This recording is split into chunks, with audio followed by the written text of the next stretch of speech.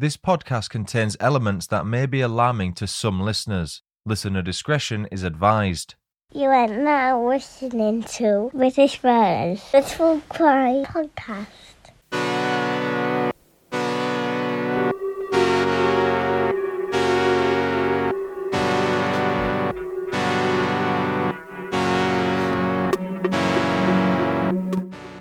Hello everyone and welcome to British Murders, the podcast focusing exclusively on British murder cases and serial killers. I'm your host Stuart Blues and this is the third episode of season 12. Before we get into the story, let's break the ice. The show's first opening icebreaker segment is this. True facts that sound like bullshit. Did you know that there's a village in Perthshire, Scotland called Dull? That's a fairly comical place name. But the best part about it is that it's paired with a community called Boring in Clackamas County, Oregon, USA, and a local government area called Blandshire in the Riverina region of New South Wales, Australia. Dull, boring, and bland. Genius. Now it's time for the show's final opening icebreaker segment. Random quote of the day. There are two seasons in Scotland, June and winter. That was said by Billy Connolly. Listener Marty Shane requested this case via email. I hope I'm saying your surname correctly there, Marty. Marty's one of my Patreon members. We're in Oldmeldrum this week, or Meldrum as it's known more commonly. It's a village in the Formentine area of Aberdeenshire, north-east Scotland. I think it's pronounced Meldrum, but it could be Madrum based on a video I saw. Could also be Formentine, I don't know. It's Scotland, I'm going to get some stuff wrong. I'm going to stick with Meldrum though. It's located 18 miles northwest of Aberdeen, 144 miles northeast of Scotland's capital city of Edinburgh, and 565 miles north and slightly west of London. Here are 5 quickfire facts about Oldmeldrum. Number 1. Oldmeldrum was once the dominant settlement of the Geary, with 16 merchants operating out of the settlement in the late 17th century. Geary comes from the Gaelic word meaning place of roughness, but it's not spelt how you would think. I had to research this one. It's Garioch, but I'm assured it's pronounced Geary. Number 2. The village is home to one of Scotland's oldest distilleries. Founded in 1797, the popular Glengeary Distillery is the closest distillery to the city. It's only a half-hour drive from the centre. Number 3, Oldmeldrum is referred to as the Granary of Aberdeen for its production of high-quality barley. Number 4, the Battle of Barra, or Battle of Inverurie, was fought in Oldmeldrum in the early 1300s. The Scottish King Robert Bruce and his royal army claimed victory over the Scottish rebels led by John Comyn, the 3rd Earl of Buchan. And finally, number 5, the annual Oldmeldrum Sports and Highland Games take place in the village each June. First held in 1930, it features traditional events such as the caber toss, as well as dance events and musical displays from various pipe bands. According to a 2020 estimate, Oldmeldrum's approximate population is 3,120. Now before I start, I want to point out that although the episode is called The Murder of Claire Morris, she was not the only victim of the perpetrator in this truly perplexing story. She was the perpetrator's only murder victim, but this case has so many bewildering twists and turns beyond that tragedy. It's genuinely one of the most convoluted cases I've ever had to research, and I found it difficult to fully understand and follow the chain of events while researching it. It might be a bit of a longer episode as a result, because not only does it span 3 decades, it also takes place across various continents. I've done my best to simplify this timeline as best I can. As a result, some details may be missing or may have been omitted to prevent confusion and just to make the story easier to follow. If I have missed anything or put across something you deem to be inaccurate, I can only apologise. This is the story to the best of my knowledge. I urge you to check my references, each of which is listed on britishmurders.com. Without further ado, let me begin by introducing this episode's namesake, Claire Morris. Claire was born in the early 60s and was the eldest of 2 children born to her parents. Her younger brother Peter was welcomed to the world 2 years after Claire, and the siblings shared a strong bond that would continue into adulthood.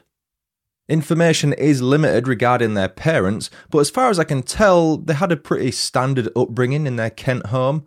There was no doubt plenty of love and happiness in their lives, so much so that Claire's chosen career path was that of a healthcare worker. It wouldn't surprise me if one of her parents was in the same field. It's one of those careers that children tend to follow in the parents' footsteps with. A well-respected nurse, Claire's friendly yet thorough approach endeared her to not only her patients but to her colleagues as well. She was highly regarded and soon caught the eye of a man called Malcolm Webster, who instantly took a shine to Claire. The two had crossed paths, as I'm sure many workers do in that industry, at some point in the early 90s, at which point Webster had only been back in the country for a year or two. Born in Wandsworth, Surrey on April 18, 1959, Webster had previously lived in Abu Dhabi, the capital city of the United Arab Emirates, after securing a role in a hospital there.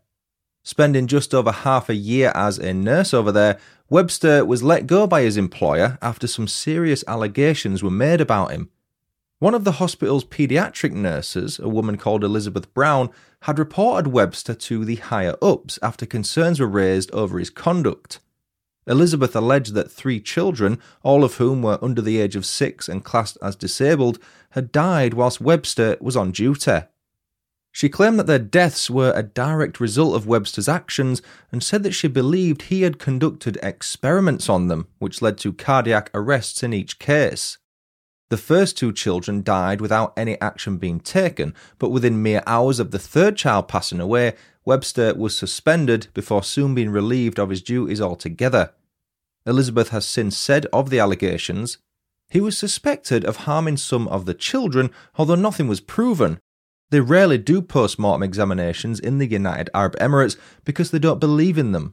If someone dies, it's Allah's will." I tried looking into whether that's true, but came up short. If anyone knows, please let me know. I did read that the UAE is among a group of countries that adopted a virtual autopsy technique, along with the US, UK, Canada, Germany, Australia and Japan. Regardless, Webster's solicitor, John McLeod, has said the allegations were nothing more than that, allegations. He said, "The information, as I understand it, came from a disgruntled ex. They never formed the basis even of an allegation, let alone a charge. Therefore, we'll move swiftly on."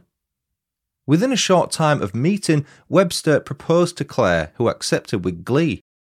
Webster was, if nothing else, a tremendous actor, or liar, that's perhaps a more accurate way of describing him. He was a manipulator who put on a magnificent charm offensive when meeting someone new. He would go out of his way to make it seem like he was the most caring, the funniest and kindest man in the world. Spontaneously suggesting trips and surprising his partners with gifts, Webster enjoyed controlling all aspects of his relationships. His job as a nurse was used as a means of attempting to justify how caring and knowledgeable he was about people's health, which often led to him offering medication to his partners. A prime example of how controlling Webster was is how he persuaded Claire to amend her will in May 1992 so that it was more beneficial to him. He wanted to ensure that, should she suddenly die, he would greatly benefit in a financial sense. 16 months later, on September 3rd, 1993, the couple tied the knot at King's College Chapel in Aberdeen. Their marital home was East Catty College in Oldmeldrum, but unbeknownst to Claire, she was repeatedly being controlled by Webster by way of being drugged. Nicking supplies from the hospital he worked at, Webster took to sedating his new wife with tranquilizers and various other medications. Based on what happened to Claire, it seems he was experimenting with dosages and seeing how she responded to them before putting his long-term nefarious plan in motion. Claire's mum Betty instantly took a dislike to Webster after he insulted her within moments of being introduced. She did an interview with the Scottish Sun a few years back and had this to say about him. "I didn't like Malcolm right from the start. He wasn't the sort of person I'd have married. He was strange. You don't call your girlfriend's mother stupid when you've just met her. You're not exactly gonna endear yourself to your partner's mum by calling her stupid any point, let alone during the first time you meet her." It says a lot about Webster's personality. I wanted to gain a better understanding of how he became the person he was, so I looked into his childhood. It seems he had a penchant for starting fires as a kid, so much so that his friends called him Pyro. I want you to remember that as the story unfolds. Bizarrely, his parents were professionals. His mum was a nurse, which, as I mentioned earlier, likely influenced him to become one. His dad was well respected because he was the head of the fraud squad in the Metropolitan Police. Alexander Webster rose to the rank of Detective Chief Superintendent in the Met, which made the story of his son that much more perplexing. You wouldn't necessarily associate Webster's childhood with the cruel actions he went on to subject so many women to. You'd perhaps expect a turbulent and abusive upbringing, although, to be fair, there is limited information available about what his childhood were like.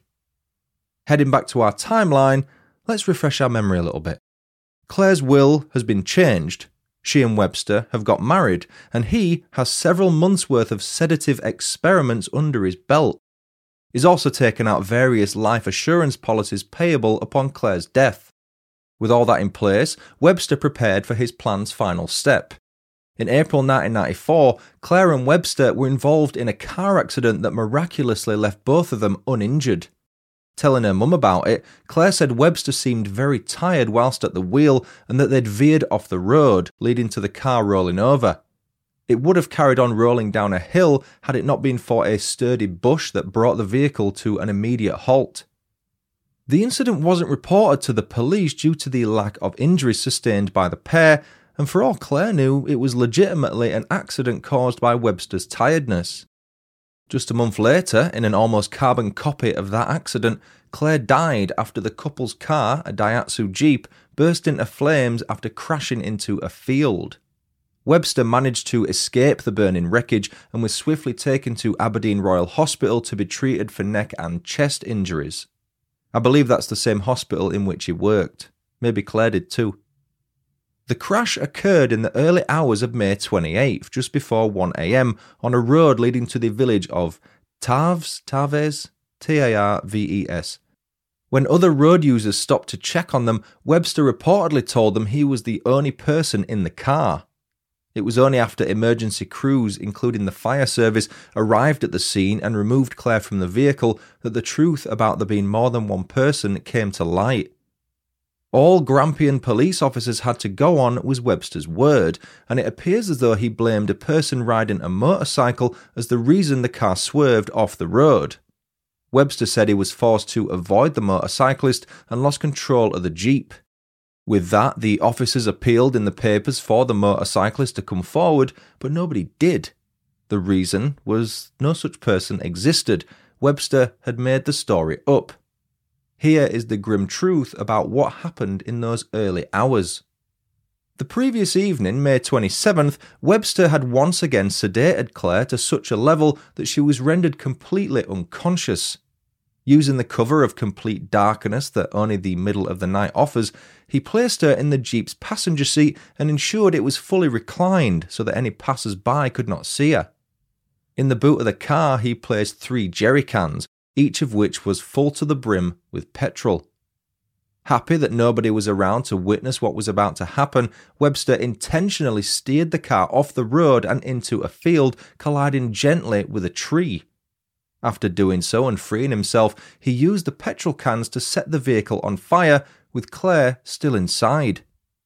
Just 8 months into her marriage, Claire had been murdered by the one man she trusted the most. Worse still, her death was treated as nothing more than a tragic accident in which a supposedly grieving husband had lost the love of his life. Peter Morris had no reason to believe that the wailing man holding his hand at his sister's funeral was shedding nothing more than crocodile tears. Peter was being the lovely man he was and offering support to his brother-in-law, all the while having no idea that he was comforting the person responsible for murdering his sister. On the first anniversary of their marriage, September 3rd, 1994, you'd have thought a grieving husband would have perhaps visited his wife's grave and placed some flowers. Webster instead spent the evening in the company of a woman called Geraldine Oakley, whom he knew before Claire's death due to the two working together. Geraldine was a computer manager at NHS Grampian, and much like Claire, had crossed paths with Webster at work. Not long after killing Claire, Webster informed Geraldine about the tragic accident that had left him a widow. Offering her support, as any unknowing and good-intentioned person would, Geraldine said he could call her at any time should he want to talk about it.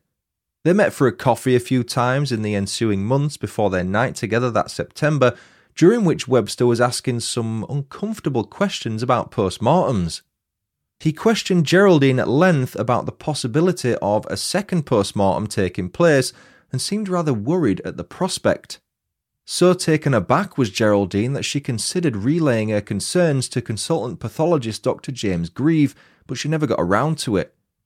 Their sexual relationship would be kept a secret until Webster's trial decades later, but all that time she's had her suspicions that he was perhaps responsible in some way for Claire's death. By the mid-90s, Webster had moved out of the UK and returned to West Asia, this time settling in the Kingdom of Saudi Arabia. Living in the nation's capital city of Riyadh, Webster worked for a USA-based healthcare company. He soon struck a strong yet long-distance bond with one of his colleagues, a woman called Brenda Grant. She was a quality analyst based in Kansas City, Missouri. The two were initially just friends who spoke frequently over the phone, but when Webster flew to the USA for a training course that lasted several weeks, their friendship developed into something more. Romance blossomed, and the divorced mum of three was always blown away by Webster's over-the-top gestures and spontaneous gifts. He went out of his way to show Brenda how much of a family man he could be by always making time for her kids as well as her, but she grew concerned he was trying to take over their lives. Showcasing his caretaker nature, Webster would often offer Brenda painkiller tablets, which he called tabbies, but she always refused.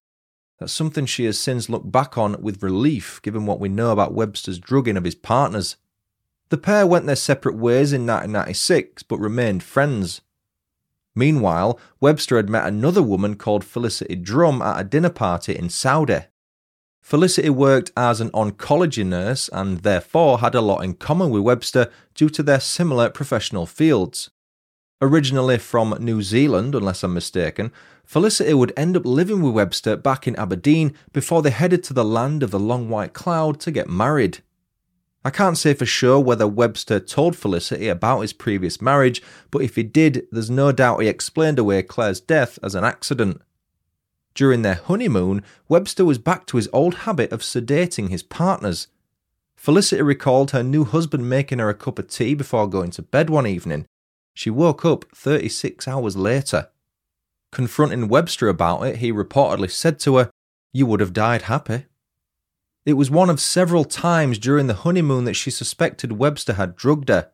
She recalled feeling groggy, suffering from double vision, and being unsteady on her feet after eating or drinking things prepared by him. The same pattern continued back in Aberdeen at the couple's marital home at Easter Letter College in the Aberdeenshire village of Dunacht. Again, if I'm saying that wrong, I'm sorry.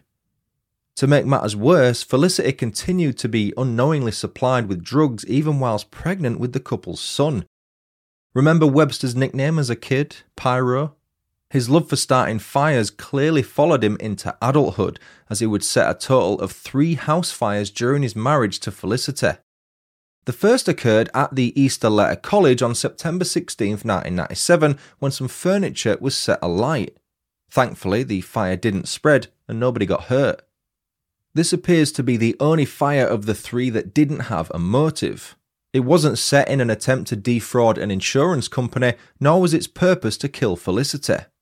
It's a real mystery, that particular house fire. The other 2 I'll come on to shortly. Between that incident and the following Christmas, Webster continued to drug Felicity whilst obtaining various insurance policies payable upon her death, just like he'd done with Claire. Several policies were made in both Scotland and New Zealand, effectively doubling the potential amount of money he would have received had Felicity not been a New Zealand national. On many of the applications, he forged Felicity's signature, so she wasn't aware of just how many claims he'd made, and in January 1998, she was persuaded to write a will. Of course, it was written entirely in Webster's favour. Everything Felicity owned would pass to her husband after her death. Talk about déjà vu. The story will continue after these quick messages. And now, back to the story. Another allegation was made in 1998 regarding a fire that engulfed and destroyed the Shaw Porter's storage building in Aberdeen's harbour area. Much like with the Abu Dhabi allegations, Webster denied any involvement, with his solicitor saying, "Not only does he deny them, he has never been formally accused of any of them. These issues are not new. They have been well ventilated in the 2 years it took to prepare the case. They have not got to the stage where an allegation has been made." That quote obviously came about around the time of the murder trial.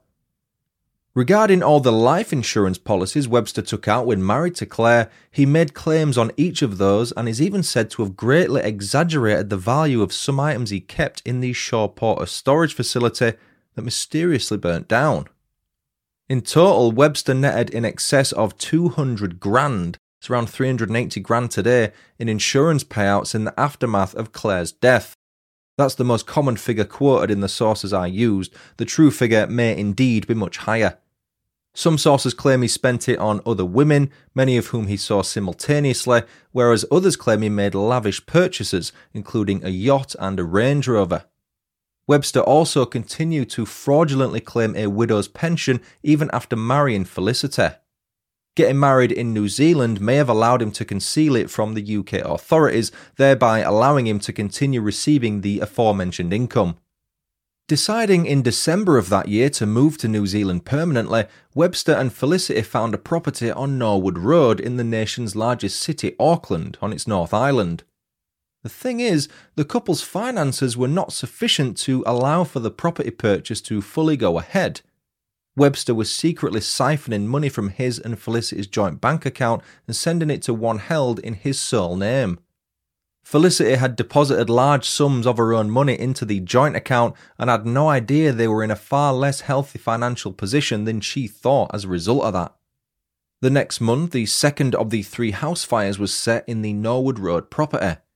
Webster had stuffed some newspapers, which had been doused in petrol, through the letterbox and set them alight. Again, the fire miraculously didn't catch and nobody was harmed. Frustrated at that second failure, Webster set a third fire a month later, in February 1999, this time targeting Felicity's parents' home on Eversley Road. All 5 family members were in the home at the time, so that's Webster, Felicity, their infant son and Felicity's parents, and it was during the middle of the night on February 10th that Webster got out of bed to use the toilet, or so he said. The truth was that he headed to the family's living room and set fire to an armchair before returning to bed.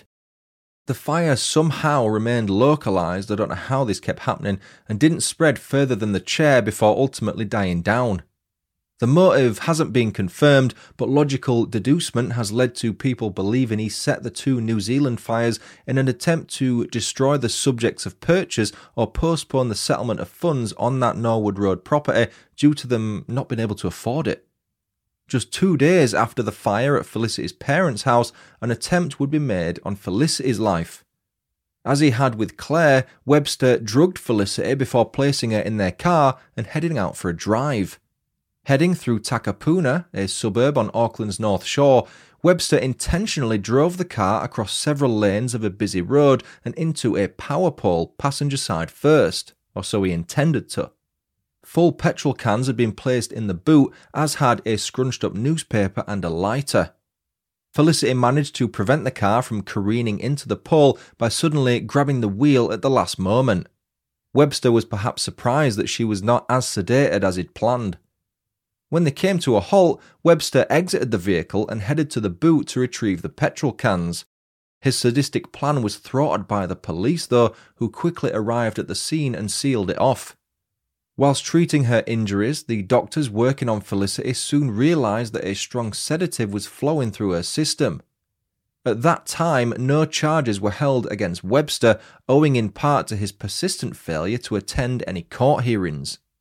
The couple appear to have made amends after that and continued their married life, but in 2004, Webster entered into a bigamous relationship with a woman called Simone Banerjee, also referred to as Simone Marie Adams in some sources, whom he met at a hospital in the Argyll and Bute town of Oban, Western Scotland. It was there where Simone lived and worked, as I believe did Webster. My understanding is that, although he remained married to Felicity, he was living and working in Scotland, so perhaps they didn't make as much of an amendment as I thought. You can probably see why I got a bit confused researching this one. A lot of information is missing, so I'm doing my best to piece it together for you. It seems as though the sole reason Webster entered into a relationship with Simone was to persuade her to marry him and worm his way into becoming the sole benefactor of her estate. Concealing his marriage to Felicity from Simone, well, that was just step one. The next step was to garner sympathy with her, because the end goal was for her to accept his marriage proposal. How did he garner sympathy, I hear you ask? He first pretended to have suffered a heart attack before then claiming to be terminally ill.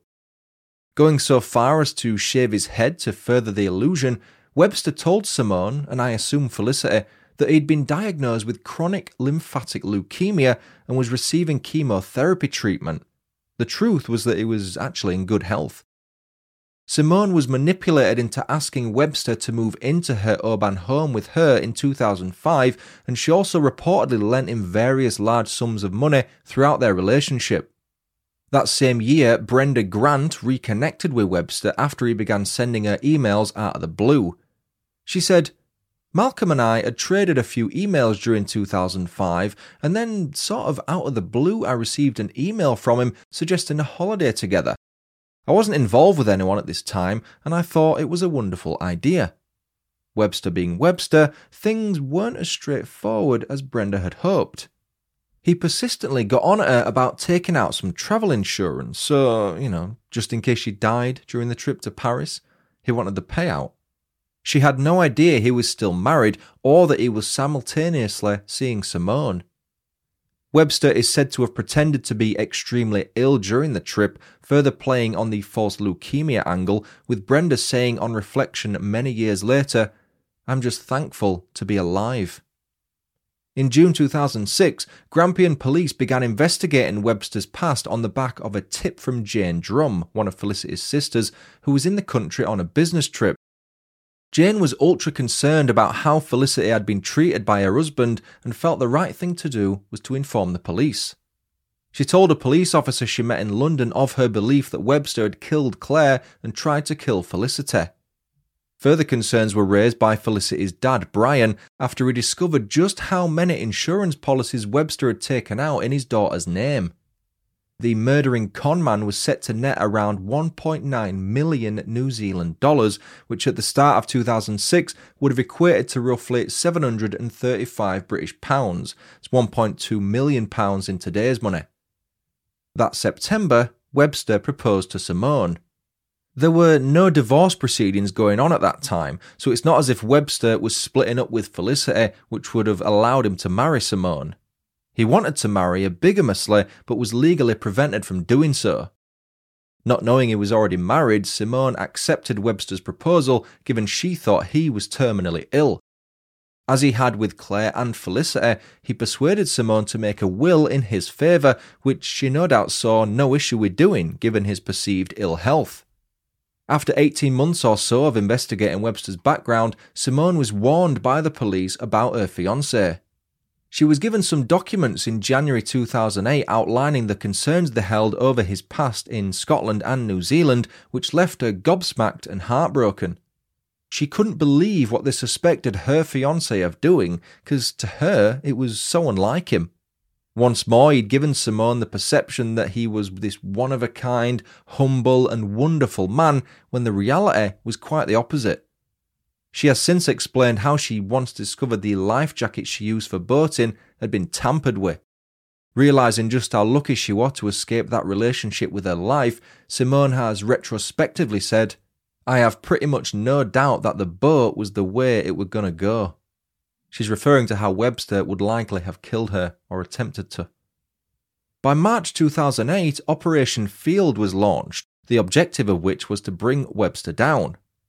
To start with, officers sent hundreds if not thousands of letters to homes within a 5-mile radius of the field where Claire's death occurred. The probe came on the back of new forensic evidence which confirmed Claire had temazepam in her system when she died. A sample of her liver had been reanalyzed using modern forensic techniques not available at the time of her death. Temazepam belongs to a group of medicines called benzodiazepines. Its primary use is to treat insomnia, which Claire didn't have. She had not been prescribed the drug, which led to detectives becoming concerned that she had been drugged and that her death was not the accident everyone initially thought it was. In total, the police took over 1,000 statements from people located all over the world, and finally, they had enough evidence to arrest Webster in early 2009 on suspicion of murder, attempted murder, and intending to bigamously marry. It would take 2 years for the legal teams to gather their respective evidence, with Webster's murder trial finally commencing on February 1st, 2011 at Glasgow's High Court. I didn't actually realise this, but in Scotland they use 15 jurors rather than the standard 12. There were plans to axe the historic 15-person jury in Scottish criminal trials about a decade or so ago, but Scottish ministers ditched them. On March 7th, an application was made by the prosecution to add some last-minute additional witness testimony. At the time of Claire's murder, a man called Mr. Hardy worked on a farm. Now, the farm is where the car crashed into. It was one of the farm's fields. He testified that on May 17th, 1994, 11 days before the crash, he recalled spotting someone in the field having a look around. Mistakenly believing him to be a veterinary official from the Department of Agriculture, Mr. Hardy confronted the man and asked him to leave. The farm was under investigation by the Department of Agriculture, hence why he thought that's who the man was representing. It were only after seeing photographs of Webster on the news that he realised the man he'd seen was Claire's husband. Mr. Hardy had moved out of the area a year before the trial began, but his former employer in 1994, Mr. Simmers, relayed his testimony as a Crown witness. If Mr. Hardy's testimony was to be believed, it meant that Webster had surveyed the field almost 2 weeks before crashing the car into it, revealing an unprecedented level of premeditation. Stephen Jowett, a crash reconstruction expert, explained to the jury that the car crash had all the hallmarks of being staged. There was nothing to physically prevent Claire from getting out of the car if she'd been conscious. He said, "It is highly likely that the vehicle was steered down the slope into the wooded area from a relatively low speed. It is highly unlikely that the vehicle entered the wooded area as the result of a high-speed veer. That is to say that this physical evidence does not support any interpretation of the version of events given by Mr. Webster." He also went on to explain how highly unlikely it was that the vehicle caught fire as a consequence of any impact damage generated in the incident. Despite overwhelming evidence, Webster denied all of his charges when he took the stand that May. The jury eventually retired on May 19th, 3 months into the trial, and returned within 4 hours. They found Webster guilty of all charges, meaning he was to be convicted of murder, attempted murder, theft, fraud, and attempted bigamy. It was one of the longest trials in Scottish legal history. Judge Lord Bannatyne handed Webster a life sentence on July 5th with a 30-year minimum. In his closing statement, he said, "This murder was a central plank of a plan to obtain money. This was a murder of a wholly exceptional kind, rarely seen in these courts. It also was a murder which was cold-blooded, brutal, and callous. You are a danger to women." On the back of his conviction, the Nursing and Midwifery Council panel understandably struck Webster from the nursing register. Now, you might think the story ends there, but there are still a fair few things to go over in the aftermath of Webster being sent to prison. Firstly, in June 2011, so a month before Webster was sentenced, Claire's family applied to Aberdeenshire Council to have her headstone changed. The stone and plot had been bought by Webster, with him choosing the following words to be engraved upon it: "With loving thoughts of my dear wife Claire J. Webster, BSc, died 27th May 1994, aged 32. There was also a quote from the Shakespeare play The Merchant of Venice on the lower half of the stone. The council at first told Claire's family that they were unable to remove the gravestone for fear of facing prosecution due to Webster's permission being required, so they actually had to get his permission to remove the gravestone, even though he'd killed her. By August, though, the headstone was successfully removed after the council backed down. A new headstone was subsequently placed at the Tarvis Cemetery in May 2012 on the 18th anniversary of Claire's murder. In October 2013, Webster launched a bid for him to be buried in the same plot as Claire, but Aberdeenshire Council rejected it and declared his plot contract as void on the back of his murder conviction. A council spokesperson said, "The murder conviction against Malcolm Webster has rendered his contract with the council as relating to the lair at Tavies void. As such, he would have no right to be buried in the same lair as Claire Morris." Having previously appealed against his conviction, Webster was informed in December 2013 that it had been rejected by the Court of Appeal.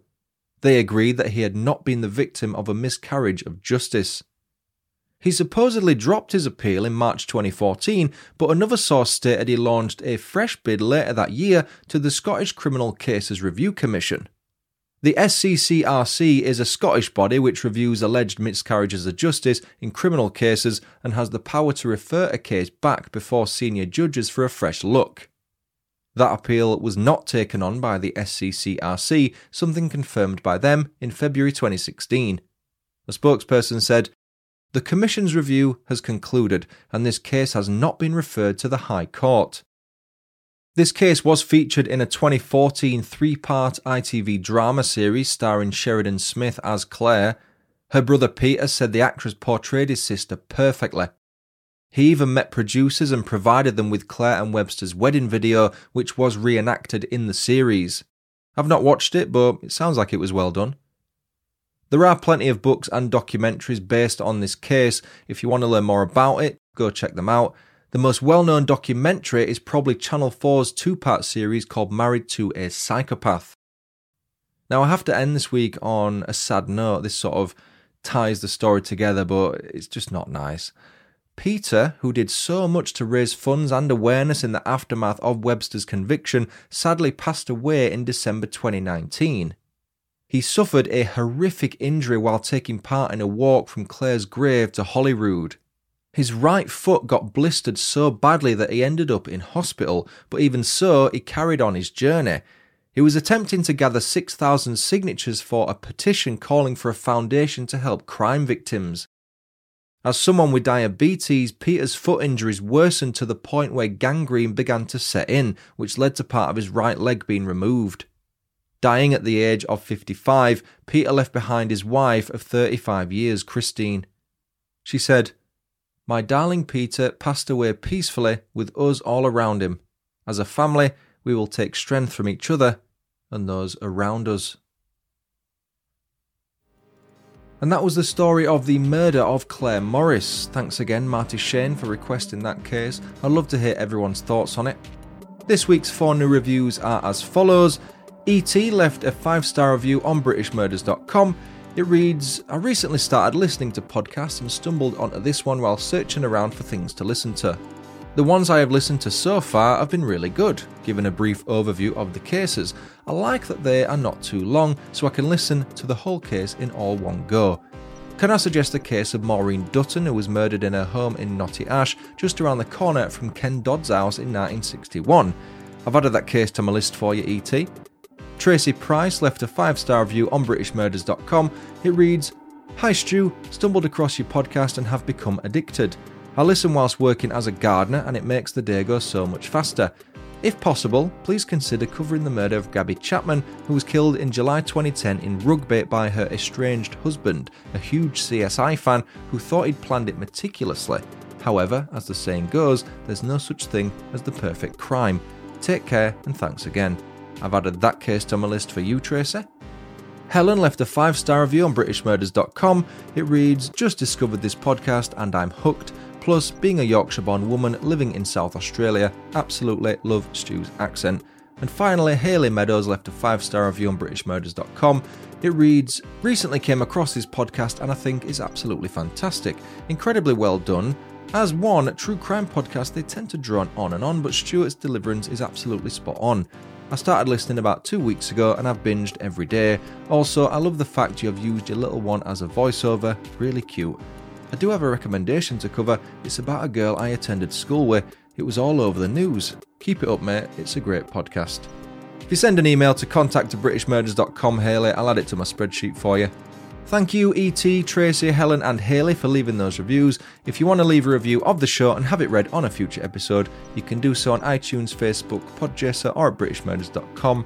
You can also leave star ratings on Spotify. Someone left me a review last week with a very silly name and I didn't even realise it and I read it out as it was. Sorry about that. I genuinely had no idea. Someone trolled me and they won. Well done. Please consider heading to patreon.com/BritishMurders and signing up for a membership. If you choose my OBE or CBE tier, you'll gain early and ad-free access to all future episodes. You'll gain access to several bonus episodes, as well as my British Murders weekly journal series. I also do Patreon exclusive giveaways from time to time, and you will get some thank you goodies for signing up as well. Hello and welcome to my newest Patreon members, Nicole Rising, Gemma Hodinot, Kay Musk, Simon Lamb, and Miriam Klaus-Blank. If I'm pronouncing any of those wrong, I do apologise. If you prefer to support the show on a one-off basis, you can do that by heading to buymeacoffee.com/BritishMurders. That's what Kelly did, she bought me a beer on there, thanks for that. The message left was, cheers, thanks for keeping me sane at work. Keep your case suggestions coming, just email me contact@britishmurders.com or message me via social media. When I cover the episode, you will get a shout out for your trouble. And that does us for another week, another episode. I've been Stuart Blues, this has been British Murders. Thanks so much for listening. Until next time, cheerio.